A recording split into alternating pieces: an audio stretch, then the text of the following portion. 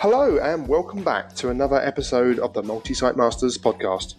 This is the podcast series that explores the art of leading and growing multi-site businesses, especially in the hospitality and retail sectors. So my name is Lee Sheldon and I'll be your host for today's episode. I'm also co-founder of the MMU Training and Development Consultancy, in which we're dedicated to helping managers achieve consistent operational excellence, leading to sustained, superior performance. So welcome back to another episode of the Multi-Site Masters, and today I'm really pleased to be interviewing an operations director with, as you're about to hear, a real breadth of experience, not just in retail, but also in the licensed trade. Was a consultant himself for a while, and also more recently and currently in the coffee, bakery, retail sector. This is Gary Cowles of Pool UK that we're going to be speaking to, and I think three things that really stood out for me as you get ready to listen to this, to listen out for, is the importance he and his team place on product training, to ensure customer awareness and staff's ability to competently talk about the product with confidence and competence. The people challenge 0 to 3 months that they have particularly, but also things they're doing to develop their Rising Stars program, to give people succession for the future. And his views on operational excellence are great. Watch out for a really clear and succinct operational excellence definition and 4 key coaching behaviours or operational behaviours that he believes are critical to success. So here we are for another episode of the Multi-Site Masters, and today I'm sitting in, I suppose, like NATO headquarters for Paul, the French patisserie bakery firm, who you may recall me mentioning last year have the most amazing mince pie croissant. Now, we are dating this by saying this, but when it comes live, we'll find out soon from Gary when it's going live. You have got to go and try it. Gary, welcome to the Multi-Site Masters podcast. Thank you for your time today. Nice to be here, Lee. Perhaps you could tell us a little about you and then a bit more about Paul. Okay. A bit about me. I've been in the industry for 25 plus years, let's say that. Started off in the pub industry whilst at university, working behind the bar. Progressed through that to become a pub manager when I was relatively young, and still at university actually. Then aspired to go into multi-site management, applied to numerous graduate training schemes, and ended up going to work for Lidl in their early days in the UK, opening discount supermarkets, which was very exciting, very hard work, long hours, very demanding. And I did that for 2.5 years, missed let's call it the social aspect of the pub industry. Yeah. So applied for area management roles within the pub industry, and then went to work with Green King just after they merged with Magic Pub Company. So spent 2.5-3 years with them, then moved to what was then Bass Leisure Retail, turned into Mitchells and Butlers, where I spent the proportion of my career really, working on a number of brands and a number of support roles, before becoming a retail director with them, with Scream. Then when Stonegate was formed, when 333 pubs were bought from M&B by TDR Capital, I went over to Stonegate, spent 3 years there, before setting up my own business as a consultant in London. And then about 3 years ago, I did some work for Paul, met Jean-Michel, and joined them as operations director. Wow, and I think for me, just illustrated in 2 minutes, one of the reasons I wanted to chat with you today, Gary, is that you've had this experience from publican, retail grocery, consultancy, back into pubs before that, but also obviously more recently now in the bakery and coffee sector. Yeah. So here we are in Poole. Not everyone listening to this will necessarily know a Poole store, although you really must go hunt one down. So tell us a little bit about Poole. Poole is a family-owned French bakery and patisserie business that has been that can be traced back to 1889. So a very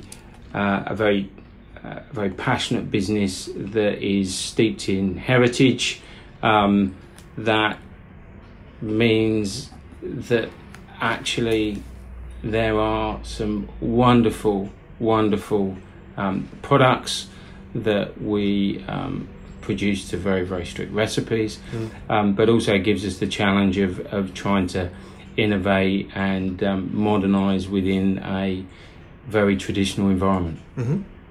Now, in the UK, what's the presence been in the UK? How many stores? Presence been in the UK since around 2000. We currently operate 37 stores in the UK. On a number of formats, we've got 2 restaurants, a number of small kiosks, one express unit, and a number of neighbourhood bakeries. We've operated about 35 to 37 stores for the 3 years I've been here. We're looking to grow that to 50 plus in the next 3 years. Okay, so some ambitious growth plans. We've got a category, and we were looking at the Allegra Project Cafe report a few days ago, and they were talking about the growth is still happening in coffee, but it has slowed down. But 81% of people are saying they go to a coffee shop at least once a week and spending over £9.6 billion a year. So it's obviously a significant category. It's a crowded market, though. What do you think, and you alluded to the kind of family heritage and the great products, so maybe that's the answer to this, but what for you is making Paul stand out? How do you differentiate yourselves? We certainly try to differentiate ourselves with the quality of our product. In some ways, it is a massive asset, but sometimes we haven't necessarily got the balance between our product focus and our consumer focus. We haven't necessarily got that balance right all of the time. The product is absolutely king for us. So the freshness of the product, the way we produce product, the way we try to produce just in time in terms of freshness of baking, etc., is absolutely key to what we do. So it's quite complicated, and puts quite high demands on the staff. But our croissant should be the best croissant you get in the UK today, the most authentic and the most freshly produced. And in terms of growing coffee, we've got a fantastic breakfast deal with a croissant and a coffee at a price point, and that drives the vast majority of our coffee sales, and indeed is in significant growth year on year, and we've seen that growth continue over a 3-year period. But you'd still say that the product quality of the food, obviously, and the coffee is the big differentiator. You mentioned the balance, the challenge between product focus and consumer focus. Where do you think you've got that wrong, and what have you learned from that? We often, when we're looking to innovate and bring new products to market, we haven't been wholly successful with that, and I think that's because we haven't necessarily understood where our product would sit in terms of a consumer mindset. A lot of our influence comes from France. The British consumer is very, very different from a French consumer. Our business operates slightly differently in terms of its sales mix, and actually most of our new product development historically has been around the patisserie category, which is great and helps us drive our average transaction value up to a really healthy level. But actually it's only sort of 20% of our sales mix. The rest of it sits within lunchtime categories, sandwiches, salads, etc., or indeed the breakfast category that we were speaking about earlier. So actually the consumer demand sits in those two areas, all our MPDs being sat in a fifth of the business rather than the whole of the business. And now we're certainly trying to adopt to food trends and do far more consumer research and understanding of the consumer. So we are matching breads to sandwich fillings. We've got some really exciting Christmas sandwiches coming out, where the taste profile of the filling is matched to the bread. And that to me is bringing together what the consumer wants from us in terms of freshly produced, freshly prepared sandwiches in store, and making sure our MPD sits in and reflects that consumer demand. Okay, so we've spoken about the market from the consumer's perspective and how you think you can stand out. Just want to flip it on its head in a sense to the employee perspective. So again, plenty of people could come and work for plenty of different coffee and bakery and patisserie brands. Again, why, Paul? What would be? Is it the family heritage? We are small enough, still small enough for people to have a relationship with the management team. I think that's fundamentally important. We, as everyone else is at the moment, the recruitment is becoming more and more challenging, and for us, it is about how we retain people and how we treat people, and building a level of trust and ownership throughout the organisation. It is something that is foremost on our minds, and because we are relatively small, because we have relatively small spans of operation with regards to the operations manager's remit, we certainly feel that we are able to communicate more effectively with the management and team than we have done in the past.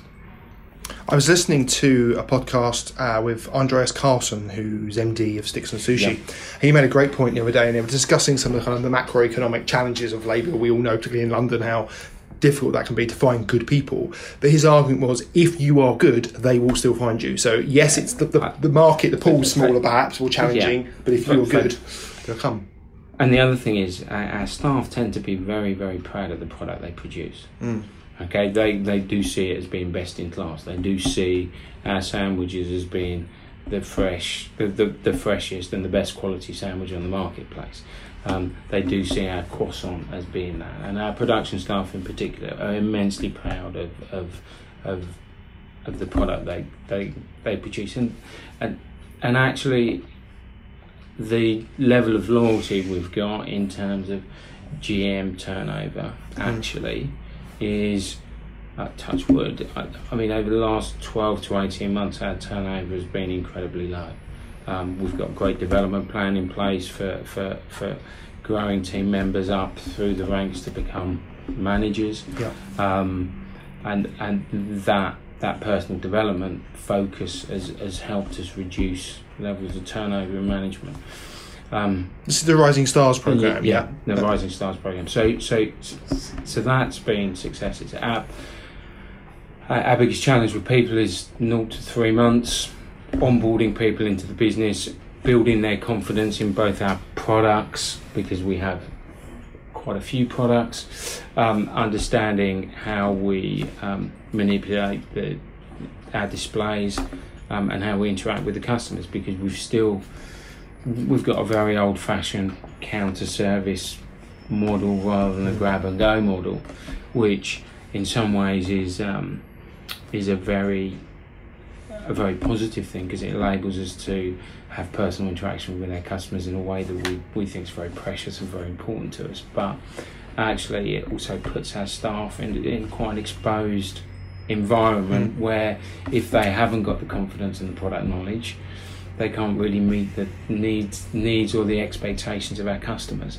and how we nurture and develop their confidence in that regard is really, really important in the coming months and years, so that we are able to build a customer service culture that is the best in the industry, really.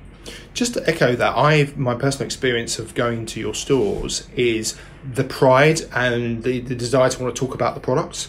I would say the opportunity we were discussing before we started recording was that one, we call it uptelling, but this idea of wanting to proactively tell people. Because when you ask them, they'll happily tell you about the ingredients, how it's prepared, etc. But it's not necessarily that proactive step, which I think most people in this sector would say is a real challenge. Yep.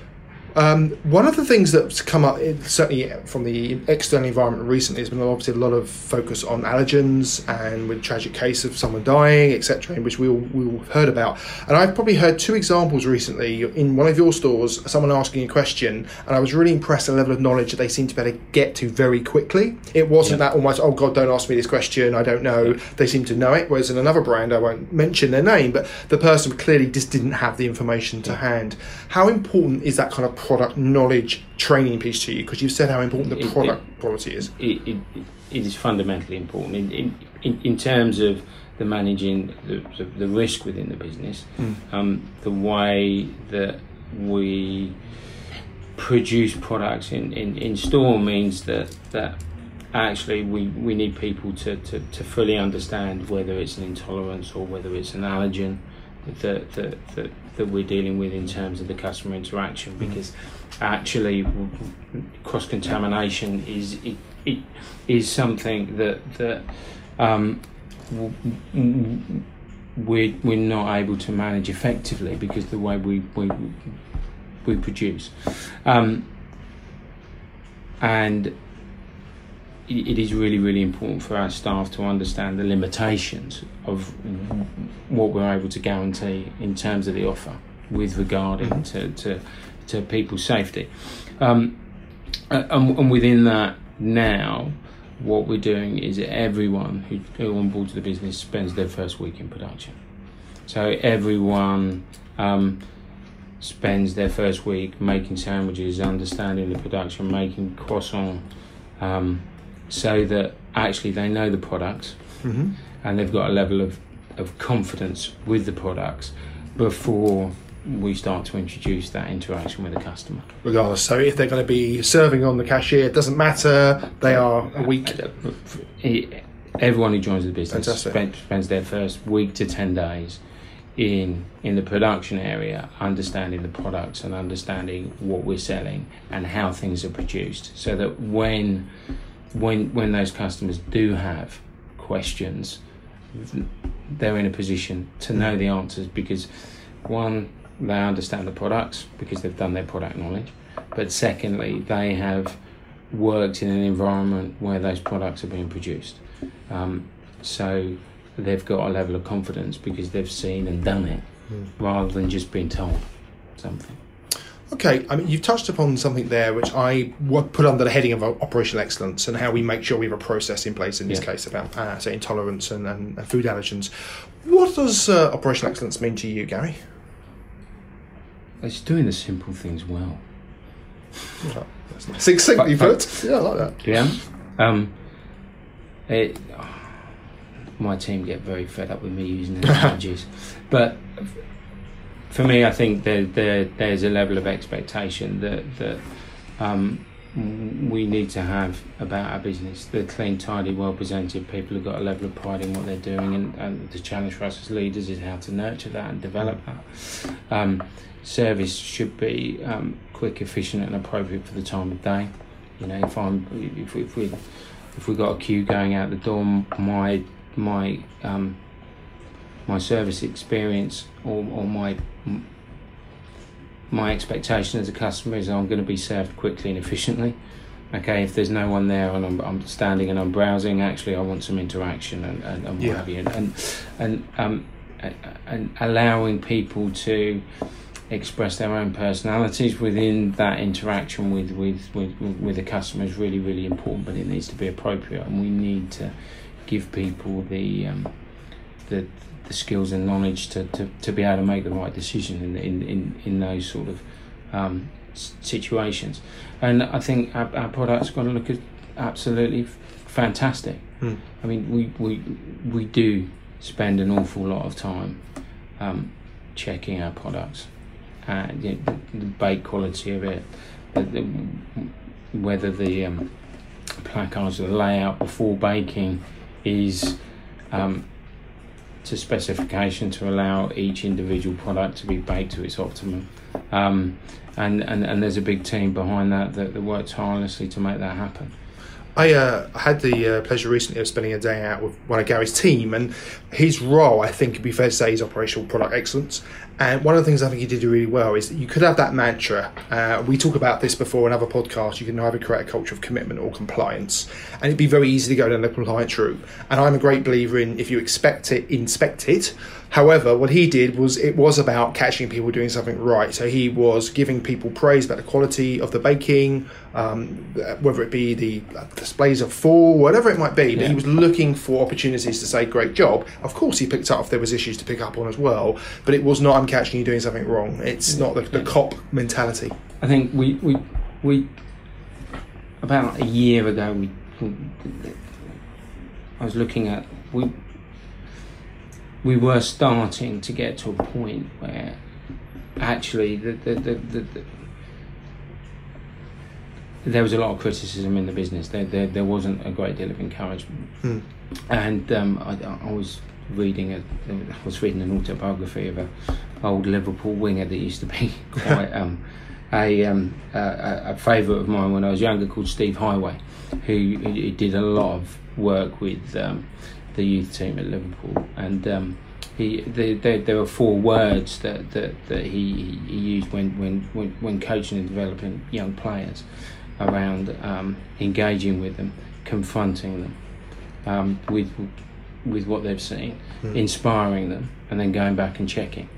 And actually, I introduced those words to my team and asked them to think about how that could affect their shop visits and their behaviours.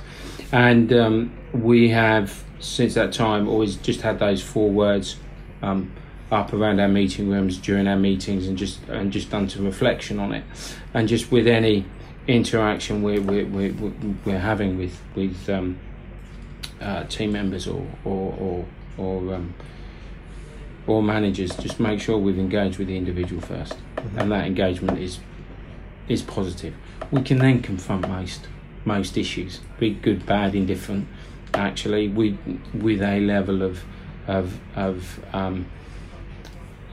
shared ownership. And then, as long as we leave them in a position where the final interaction has been pretty inspiring, we tend to see an improvement. But if we don't go back and check, it's not going to move. Okay, right. If we don't go back and check, it's not going to. It won't move. And equally, within that, there has to be a level of integrity. And if we've asked someone to improve their performance, we need to go back and check and add value to that process and say, well done, or continue the challenge. In your experience, your 4 words are engage, I think, confront, inspire, and that check or check back. Is that, would you say that's your mantra for operational excellence? Is that how your principles that you believe will deliver it? So I think that has taken us to a point of improvement now where I think we don't have a business that sits below 4 stars EHO. Okay, I've got 3 businesses on 4 stars, everyone else is on 5 stars. We've got an audit process that sits behind that, and we religiously push through to get that balance right. I think it's taken us to a point. The next challenge for me is, how do we move beyond the point that we've got to? And those words may form part of that, but I equally think it's up to my team now to establish how they want to move that forward and how they take it forward. The principle's there, but how they make it live into the business, I think, is part and parcel of what we need to do as a team next year to drive performance onto the next level. Okay, so talk to me about, let's say you're going out on a visit as an operations director with one of your operations managers, multi-site manager. They have, 8 to 10 stores-ish? Yeah. Okay. What would your approach be to, if you were writing a best practice manual for what an ops director should do when he or she's out with an ops manager on a site visit? What's your approach? Do some homework first. Okay. Do your preparation. Right. So, what do you want to get out of the visit? What are the issues that each individual shop are facing, and what are the potential solutions to some of the challenges that are there? For two reasons. One, you want to add value to the business when you're out, absolutely. But equally, in terms of gauging how your team are approaching some of the challenges they've got in the field, what their thought processes are. I think we're all very, very busy. So sometimes ops managers walking into shops on the phone, not pausing outside, not doing a customer walk. I think, but for me,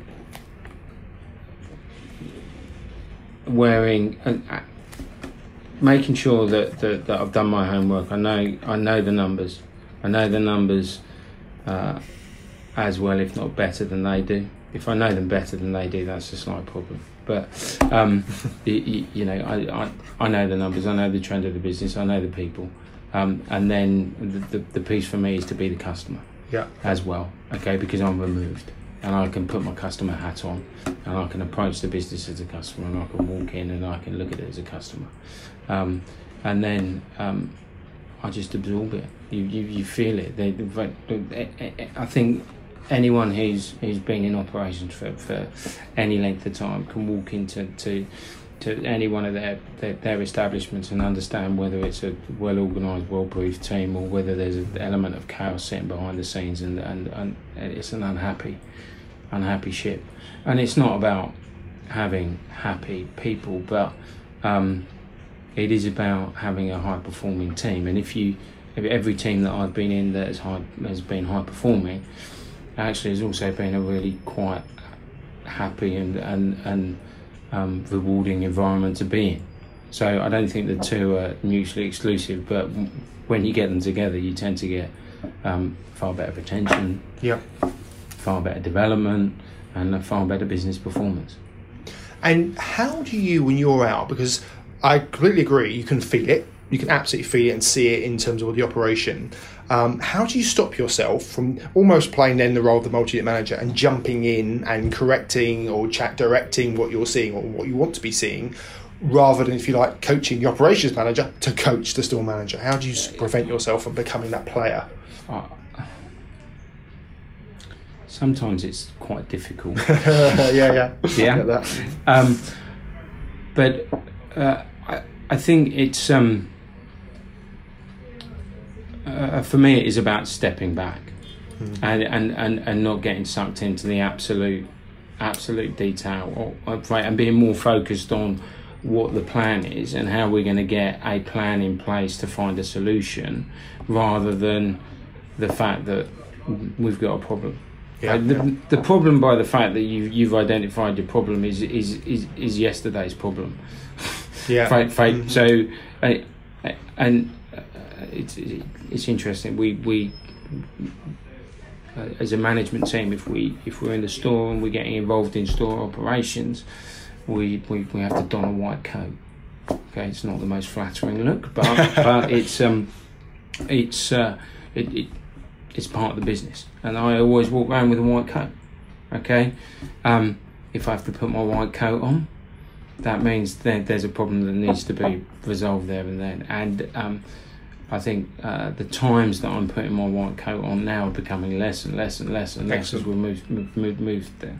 And now there is a level of I think we've got a little bit of group thought going on that if Gary's put his white coat on, we're not in a place where we want to be. I think there's a joke about many white coats, but I'm don't go there. I can tell listeners though there's a white coat on the back of the door where we're filming. So I heard it put beautifully the other day on the podcast that a guy I was listening to. He was talking about controlling your inner coaching monster, and he said basically this thing wells up inside you, going, right, I can add value now, and I can help this person, and sometimes that is the right thing to do, but often it isn't. And particularly, I think at the more senior level, it's that I have to say holding back or shutting up is often the skill that you've got to see. Does the operations manager see it in the same way as you do? Because it's the first hurdle if they don't, and then if they do, how are they helping the store managers to see it? Because if they don't see it, that's the next hurdle. We've got two ears for a reason.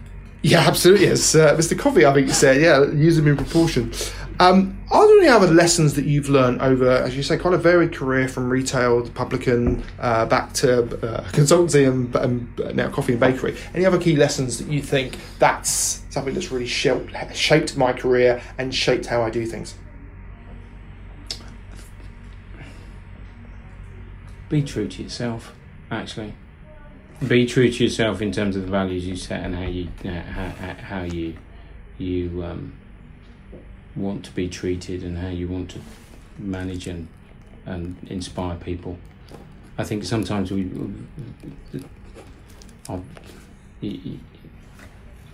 you go through your careers, you've done. I'm sure we've all done jobs that we like and jobs that we don't like, people that we've worked with that we find inspiring and people that we work with that we find less inspiring.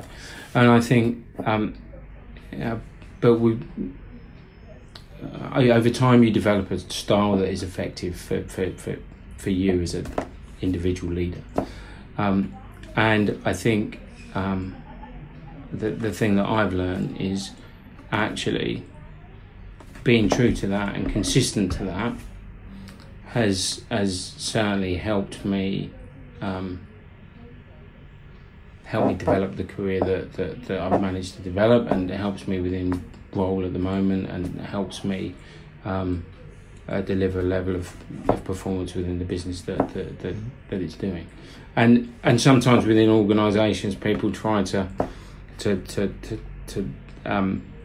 or lose themselves within an organisation. So I think my piece of advice is, remember who you are. Yeah. Remember you're an individual, and remember that actually, if you've been a talented leader in the past, then you're going to be a talented leader moving forward. Okay, that's a beautiful segue to moving forward in terms of future. What do you see personally? How do you develop yourself? What do you do to keep growing? Read. Quite like reading.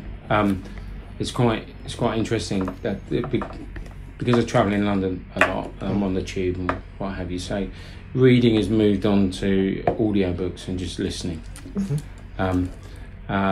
Podcasts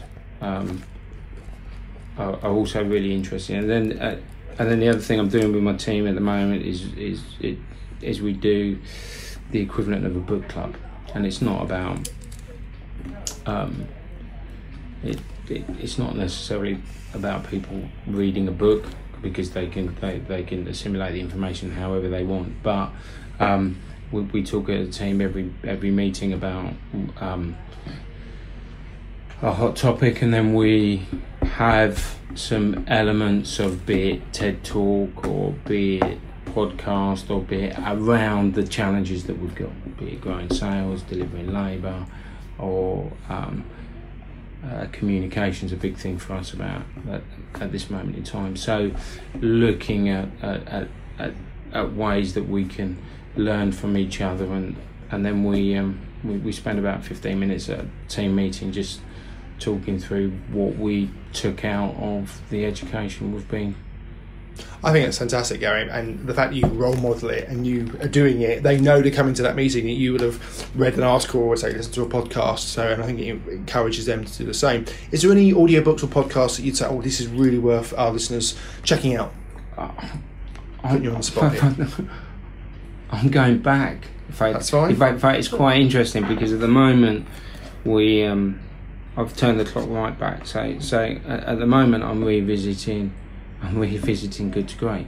Okay. Right. Yeah. And it's just, there's an awful lot of common sense in that, and sometimes within the environment you're in, you forget the lessons that you've learned in the past. Actually, arguably, when I last read Good to Great, we were just going into a recession, and there was a level of uncertainty, and actually the lessons in that served me well during that time. Actually, now we're just going into a big level of uncertainty with the dreaded B word, and the market is patchy at best. So actually, revisiting it at this time isn't necessarily a bad thing, and it's a good book for my team to read at the moment. So we've got a meeting tomorrow, and we've got 20 minutes talking about what they got out of Jim Collins' book. And my last question then, on that theme, what do you think Paul needs to do to get from good to great? We need to continue the journey we're on with our people, products, and the shop environment. We certainly need to go through a modernisation in the way that we communicate and the way that we train our people. It's very paper based, and there are far more effective ways to engage with millennials and Generation Z than we've employed at the moment, and there's huge upside for that. We've got a whole piece around exploring